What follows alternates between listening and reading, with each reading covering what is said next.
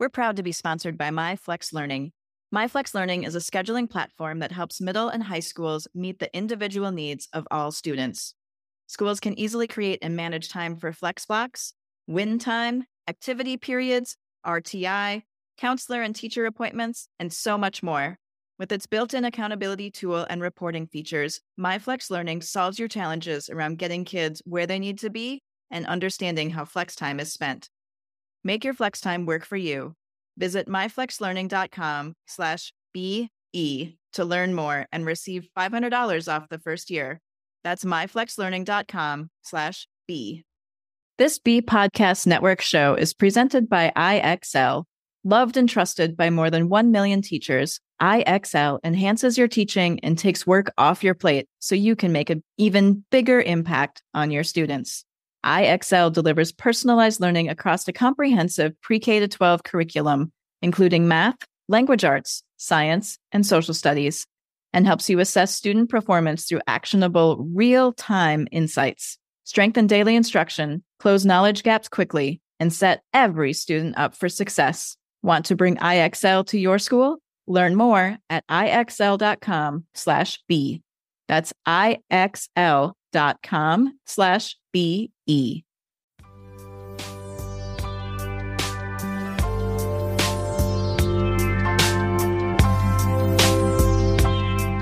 Welcome to the Rebel Educator Podcast, where we talk to students, educators, and thought leaders who are innovators and creatives in education.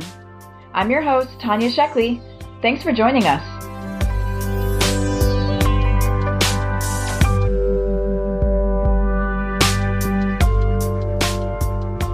I'm here today with Michael Horn. Michael speaks and writes about the future of education and works with a portfolio of education organizations to improve the life of each and every student. He's a senior strategist with Guild Education, which partners with leading employers and organizations to help offer education and upskilling opportunities for America's workforce.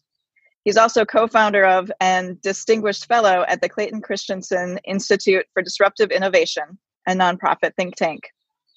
Michael's the author and co-author of multiple books, white papers, and articles on education, including the award-winning book, Disrupting Class, How Disruptive Innovation Will Change the Way the World Learns, Amazon bestseller, Blended, Using Disruptive Innovation to Improve Schools, which has been some of my light reading over the break, and also his latest book, Choosing College.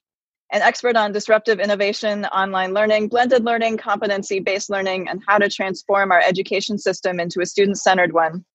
He serves on the board and advisory boards of a range of education organizations, including the Clayton Christensen Institute, the Robin Hood Learning and Tech Fund, the Learn Launch Institute, and he's also serves as executive director of Education Next and venture partner at Next Gen Venture Partners. Thank you for your time today, Michael. I'm so excited that you're here and we get to have a conversation. Yeah, I'm super excited. Thanks for having me. You've recently begun a new role with Guild Education. Can you tell us about the organization and about the work that you're doing there?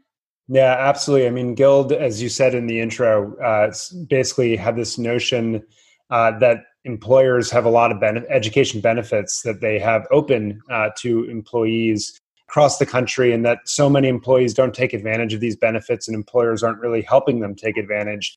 And yet we know that we need a lot of folks to upskill into real middle skills jobs, if you will, that can make good wages, that continue to grow, that promote economic mobility for themselves and their families. And that if we can be more intentional around the set of educational options and the coaching and mentorship that we provide these employees, that they'll take advantage of those benefits, persist, succeed, and then continue to grow.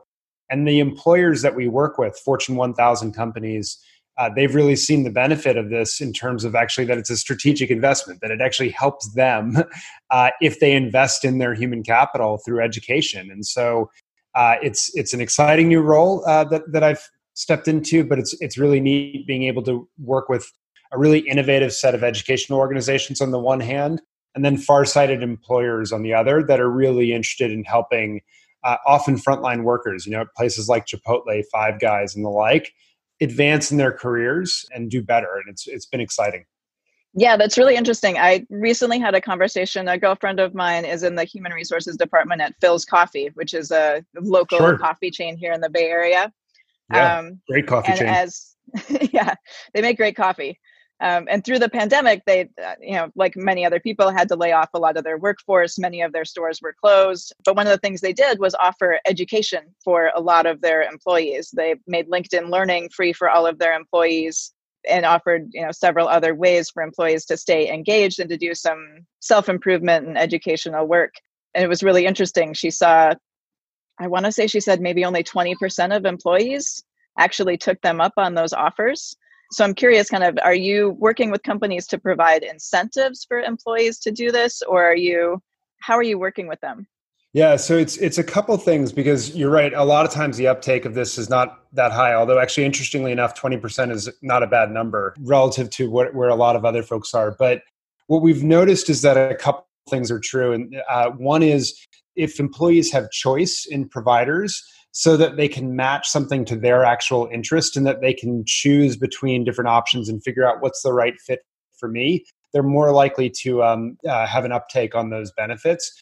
So we offer several different programs from many different providers on the platform. And that's the first thing. The second thing is we do a lot of coaching with folks, making it known, hey, this is an option. What are your interests? What are your passions? Let's think about your strengths and really start to understand that. And what are the different pathways that you could pursue, and how is education a critical part of that? So there's a lot of coaching and education on the front end. And then really, we mentor them into the right fit. We stay with them and do a lot of life coaching and mentorship during the program itself, so that they uptake, and not just uptake, because a lot of people can just jump into an educational program, but actually so that they'll persist and complete and have the benefit that comes from that. And so honestly, I don't know if it's secret sauce as much as just really making sure we're listening to the frontline workers and understanding what do they really want to go and get done in their lives, what's the progress they're trying to make, and then help them find the right set of programs. And people don't like a lot of choice because it's overwhelming, but they like a little choice because they want to have some ownership in the decision. Want to know one of my biggest frustrations with ed tech? Tools that assume every student learns the same way at the same pace. I need my technology to do more for me.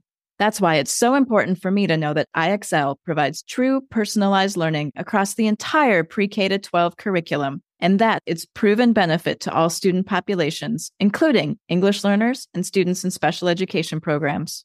IXL is research proven to accelerate achievement. Studies across 45 states show that IXL schools outperform non-IXL schools on state assessments, and independent research from Johns Hopkins University verifies IXL meets ESSA Tier 1 standards. With those results, combined with IXL's teacher-friendly reputation, what more could you ask for? I'm sure you want to increase achievement for all students. Find out how IXL can help. Visit IXL.com/B for a demo. That's IXL.com/BE. So it's interesting because you're talking about working with companies and working with adults and how we engage them in their own learning and give them choices to learn, which in some ways seems very different from the educational system, but also is very similar to how we promote student agency from a young age. And there's a lot of talk about student-centered learning and letting students guide what they are learning.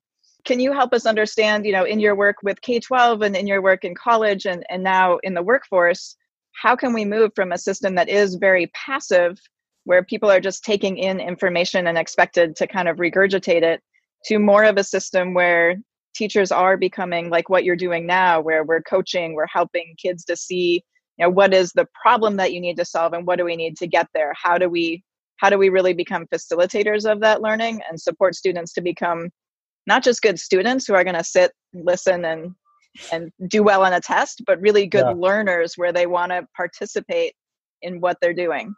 Yeah, the question is such a good one. And for those listening who don't know, like my background is more K-12 education, right? Like I've moved up, if you will, through the age spectrum over time of education and really work across it now. But what's so clear in the research is that active learning is demonstrably better than passive learning experiences. And yet so much of our education programs have been designed around these passive experiences.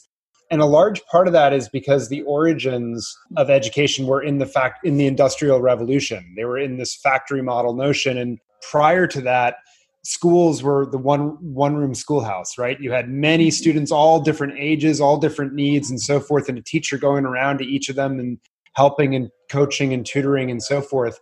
And then when the Industrial Revolution hit in America, we all of a sudden said, oh my goodness, we've got to educate massive numbers of individuals. We've got to create universal schooling. And we were the first universal schooling, country in the world. But our answer to that at the time was, okay, we're going to batch kids up by age. We're going to stick them in a classroom. And the teacher will deliver learning to them the exact same way, the exact same time, et cetera. And we'll just keep moving students on regardless of how they do. And that resulted in this incredibly passive experience because it's, economically speaking, very efficient, right? Just to convey information and talk at someone. It just turns out that that's not at all how we learn. You learn by being an active participant, engaged in your learning, actually, acting on it, right? Constantly trying things, working problems through, as you said. Engagement matters an extraordinary amount in that equation. Mm-hmm. And when we create and cultivate these experiences, you see significant gains from learners, even on the traditional measures of tests and the like. Like, I actually think one of the ironies of the last, 30 years of school reform has been that it's sort of like in the 1800s in medicine, we started to realize that blood pressure was an important indicator of health. And doctors said, well, I'll just leach the patient because if I drain the blood, the pressure goes down, right? And I kind of think we've, as an industry, have reacted similarly with test scores, which is, it's just an indicator, right? And it turns out that the best way to boost test scores is not, in fact, to just drill and kill people and make them sit through more passive experiences. It's to fundamentally flip our notion and create these active learning experiences with problems and projects that engage learners deeply and create choice and help them learn how to navigate choice, frankly. So I don't know if I'm answering your question fully, except to say, like, you're right, the research couldn't be more clear, one. Two, I think a reason that we don't have a lot of choice in our system or a lot of these opportunities for active learning is the historical origins of the system that we've inherited. And then three, I think in sort of our desperation to meet, and show that students are in fact learning, we've reduced learning in some ways to a focus on just how do we convey the information and not step back and been much more thoughtful about how do we actually engage learners. So not just so that they pass a test, to your point, but so that they become lifelong learners. And this is the last point, which is, it is so clear right now that you cannot think of education as a 12 years or 16 years experience and then you're done. Given automation, given the rapid nature of changing work, given globalization, on and on and on, people have to be lifelong learners. They have to be constantly curious and reskilling in their lives, which means that a fundamental skill we need to teach people is actually how to direct your own learning, to seek out the avenues to continue to upskill. And that's actually a critical competency in this era. Absolutely. And it's interesting because I think the other piece of that is the way that we've, number one, set up our educational systems around this industrial era.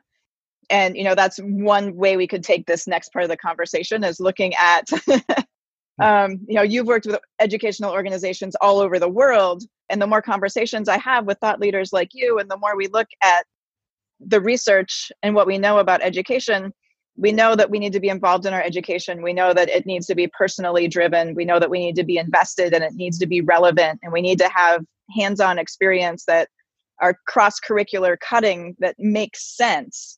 Yet our schools and our systems are so resistant to that change. What do you think that resistance is rooted in? And during this time right now, we've essentially given up standardized tests. The state of California has thrown out the ACT and the SAT this year for college admission. We've given up on seat time as we're looking at more blended learning and partially from home and partially from school or half days. So many of these things have been stripped away. Do you think there's still going to be that same amount of resistance, or is there more behind that? What are you seeing? What's the reluctance to move to another system? Yeah, it's a great question. I think one of the reasons is, I don't think it's the fault of people inside the system. I think it's the system itself, right? So, and what we've seen from our research on innovation over and over again is organizations, they're basically made up of sort of the value proposition and then resources, processes, and priorities. And the processes become incredibly sticky about how you get things done to solve specific problems. And then the moment you have a new problem arise, that same process that was so good is not good at solving that new problem, but it's incredibly sticky and it's incredibly rooted. And so any new process that comes in that doesn't fit the organizational needs, one of two things happens. Either the organization rejects it and just says like, yeah, that might be interesting, but it's not for us. Or it twists and turns and morphs it to fit the needs of the organization rather than like the need, the problem it's actually designed to solve. And so these rigid structures, subject area, class, seat time, all the curricular standards, hundreds and thousands of them throughout schooling, a kid's schooling experience, they all add up to a system that is extremely rigid, but is designed to produce the exact outcomes that it produces, nothing more and nothing less, if that makes sense, right? So it does what it was designed to do and is incredibly successful as such, but it does not, by definition, not designed for all these other things that we're talking about in an era of a knowledge economy and the like. And so I think that's a major part of it. The interesting question then you then posed, of course, is like, so we're throwing out a lot of that right now. What might happen? And I think it's tough to predict because I think the longer this stretches on, the more likely it becomes that some of the changes we're having to make right now and the new processes we're having to adopt, the more likely it becomes that those become sticky, if you will. But if it's short of duration, I think right now people are just going to run back into the comfort of the structures because it's like, this is chaotic right now, right? Like there's a lot of pain and challenge in shifting. And I think people will just fall back in. And part of that is also, and this is the other part of the equation, the priorities, right? Like how do we fund schools? How do we measure success and so forth?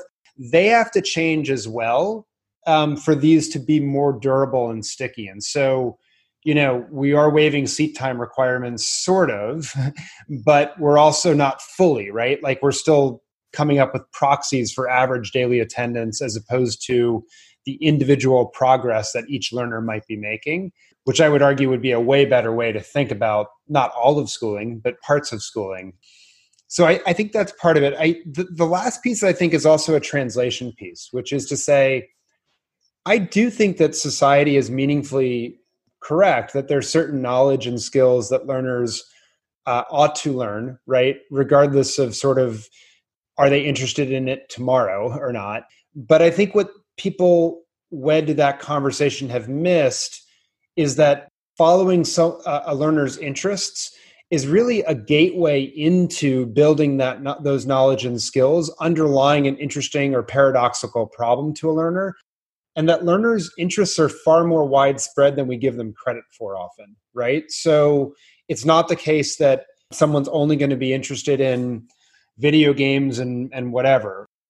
If teachers intentionally put different ideas or paradoxical problems and challenges to learners, they'll pick up on it and run with it if there's a thoughtful arc and knowledge underlying it to really chase down, if you will. And I think we can, as a result, like knowledge is very critical, content is very critical, but it's way more helpful if it's in an engaging problem where I actually see a need to suck it into my life now. And then the other thing is that those people who are very, and I put myself in this camp in some ways, like sort of, content and knowledge matter. The research is clear that it doesn't matter in a vacuum, like just sort of shooting little bits of trivia at someone.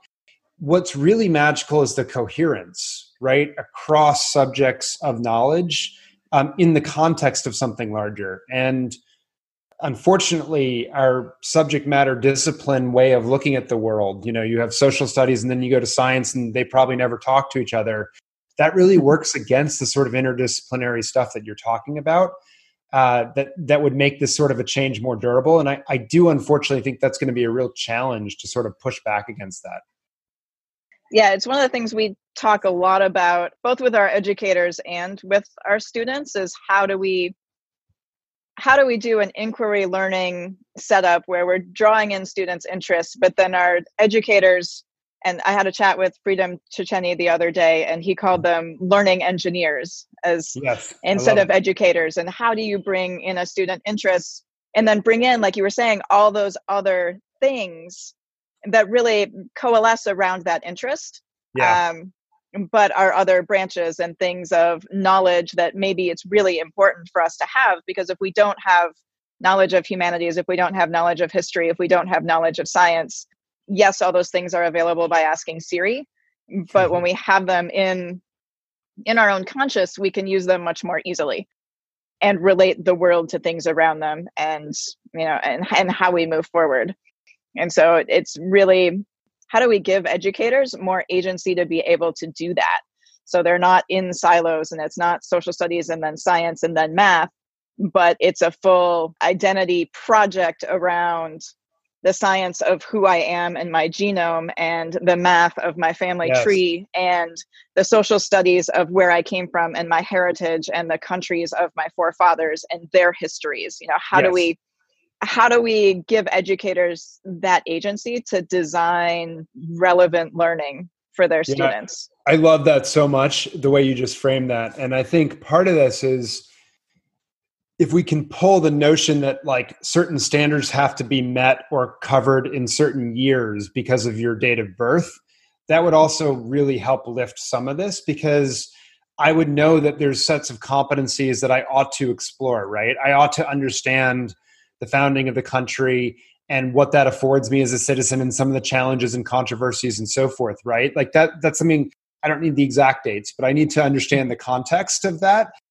That's something that can be woven through in different projects that occur in different times. We don't necessarily, to your point, you're all in fourth grade, you're all going to have this right now. I think it's probably California history where you are in fourth grade is, I think, what it is. And we can take a more expansive view of that, and also understand each learner is going to access that differently based on their background knowledge and what they get in the home environment, right? So what might be review for me and actually disengage me and cause me to become more passive and less excited about education, for someone else, it's going to be new information and super fascinating. And the flip side is also going to be true, right? Like, I'm not going to get exposure to certain parts of the world based on my ancestry and my family's story. And so therefore, I'm going to have to come up with different ways to pull that in for me and make it highly accessible. Someone else, that might be old hat to them, and they can demonstrate that through some artifact of work. And you can say, yep, you've mastered that, and therefore we allow you to move. And I think if we can pull the standards up a level almost and take the time element out from them and say, like, look, at the end of schooling experience, this is the core stuff you'll be able to know and do. That's great. And then we don't root it as much into each subject matter and so forth to give license to the social studies, science, math, English language arts teachers to really come together as a group and say, what's the right way to create interesting projects and problems that will cover those things? And incidentally, I mean, we have reading tests in this country. It turns out that once you get above the third grade largely, and you know how to read, reading is not a skill. It's based on your knowledge and so forth. And so it therefore stands to reason that you become a better reader by your exposure to history and science, et cetera, right? And so, and yet we've somehow created reading tests in English language arts as a subject, and we think just drilling main idea over and over again will somehow improve someone's reading scores, which I would argue flies in the face of the learning science and the evidence on what actually boosts learning. Yeah, interesting. It leads really well into a question of what we really want out of our schooling experience, was a question that recently came up on your own podcast that you and Diane have in Class Disruptive, which really was, what do you want of your schooling experience? Yeah. And what do you want your children to know and be able to do? And to be able to somehow scaffold that differently into a series of concepts and understandings and knowledge that kids may get in fourth grade or may get in second grade, or some kids may have mastered in first grade and some kids don't pick it up until third, is all okay, as long as we're all getting kind of that core base of understanding of what we really need to be successful. Is that That's what I'm hearing you say, if I'm going to paraphrase. Yeah, I mean, that's exactly my take, right? And it's not just the knowledge, it's how do I apply it in skills, and then the habits of success or character skills, right? Of how do I self-direct? How do I collaborate? How do I communicate with others across both geography and in person? Like all these skill sets and habits are incredibly important as well to being a functioning adult. And that's what I think we ultimately want to produce is adults who are able to navigate society, get gainful employment, and be good citizens, right? Like that's a really important piece of this as well, is the citizenry piece of that. And I think the events of the last week show we have a lot of work to do on that, and we can be much more thoughtful and intentional. Yeah, I agree. I mean, we look at young kids and we look at our moment in time and what we're all doing. There's a lot of parents that have a lot of fear right now that their child is falling behind, and we are still looking and grading on standards in our public school system. So you have 5-year-old twins, right? Yeah. What advice would you give to parents during this time to help them work through this, and what should they or could they be doing or not doing at home with their kids to support them? Such a great question. It's so hard to answer because it's so individualized to the family circumstance, right? And the resources that you do or don't have at your house, and conversations you can or can't have with adults, depending on what the parents do or don't do, right? So it's hard to generalize too much. That said, I think the principles I'd say are: one, routine is good. Build routines that are predictable, that give your children comfort in knowing what's going to come, and it allows them to innovate out of that, if that makes sense. It's not routine to try to box them in, but to give them security so that they can self-direct within that structure.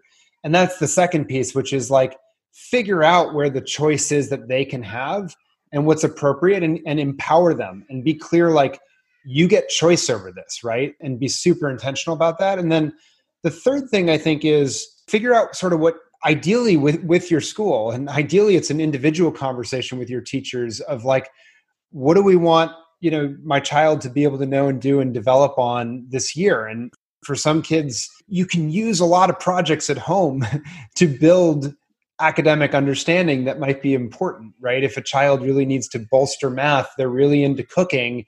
Well, they're home now. They can do a lot of cooking and work in ratios, and what happens if you double the recipe to serve more people? Does everything go equal? Like, there's so many interesting ways to jump into these things that I think we can develop in learners and make the habits so durable that I would try to get creative around it. And then I guess the last piece is, I've been struck just if you give the kids time, what they'll do. And so just two quick examples. We give a 30-minute block every single day where our kids just get to read. And the strides that they have made in reading has been, it's not something that I frankly had expected or hoped for at this age. But it just astounds me, right? And it's a choice that they're making. And they're so excited by it. They're reading the same books over and over again because we're limited, right, in what's in our library at this point. But they like the repetition. And you know what? The repetition is really good for building the skill set right now.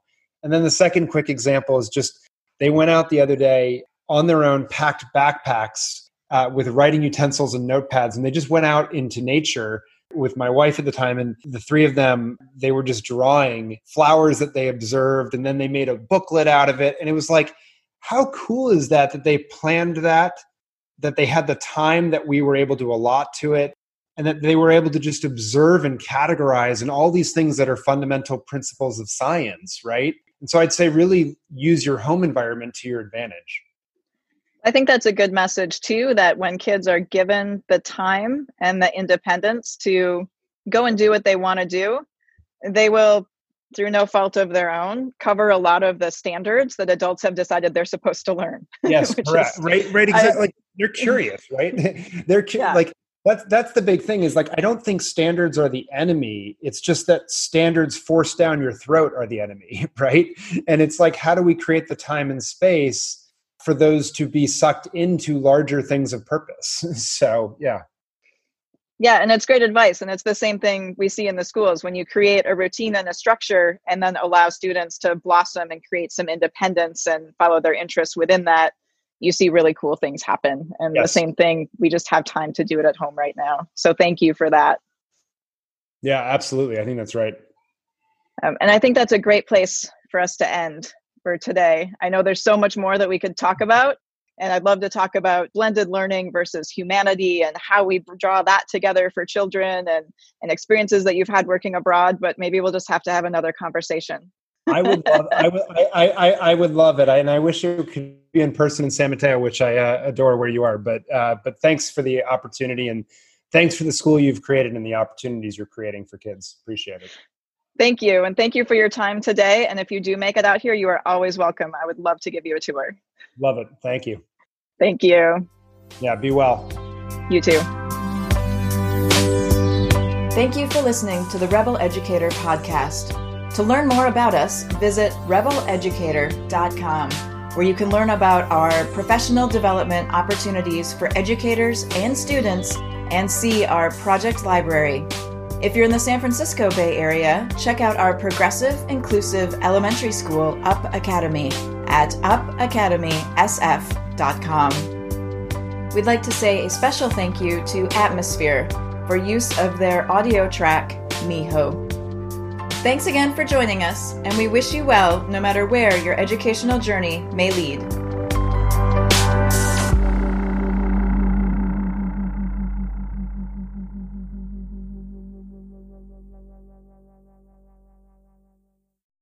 There are a lot of solutions out there for giving students what they need when they need it. But when do they actually do all those things? You need flexible time. When added into your master schedule, FlexTime enables students to get extra help or intervention, meet with teachers, make up work, get physical exercise, and try new enrichment offerings. If you're thinking of giving it a try, check out MyFlexLearning, which unlocks the benefits of FlexTime without the common challenges. Its intuitive design and integration makes implementation and training a breeze. Make your FlexTime work for you. Visit myflexlearning.com/B to learn more and receive $500 off your first year. That's myflexlearning.com/BE. Do you want to save time on prep work? Increase achievement for all student populations? Reliably meet Tier 1 standards? You can do it all, but don't waste another minute. Head straight to ixl.com/B to learn how IXL's research-proven teaching and learning platform can help you achieve all these goals. That's ixl.com/BE.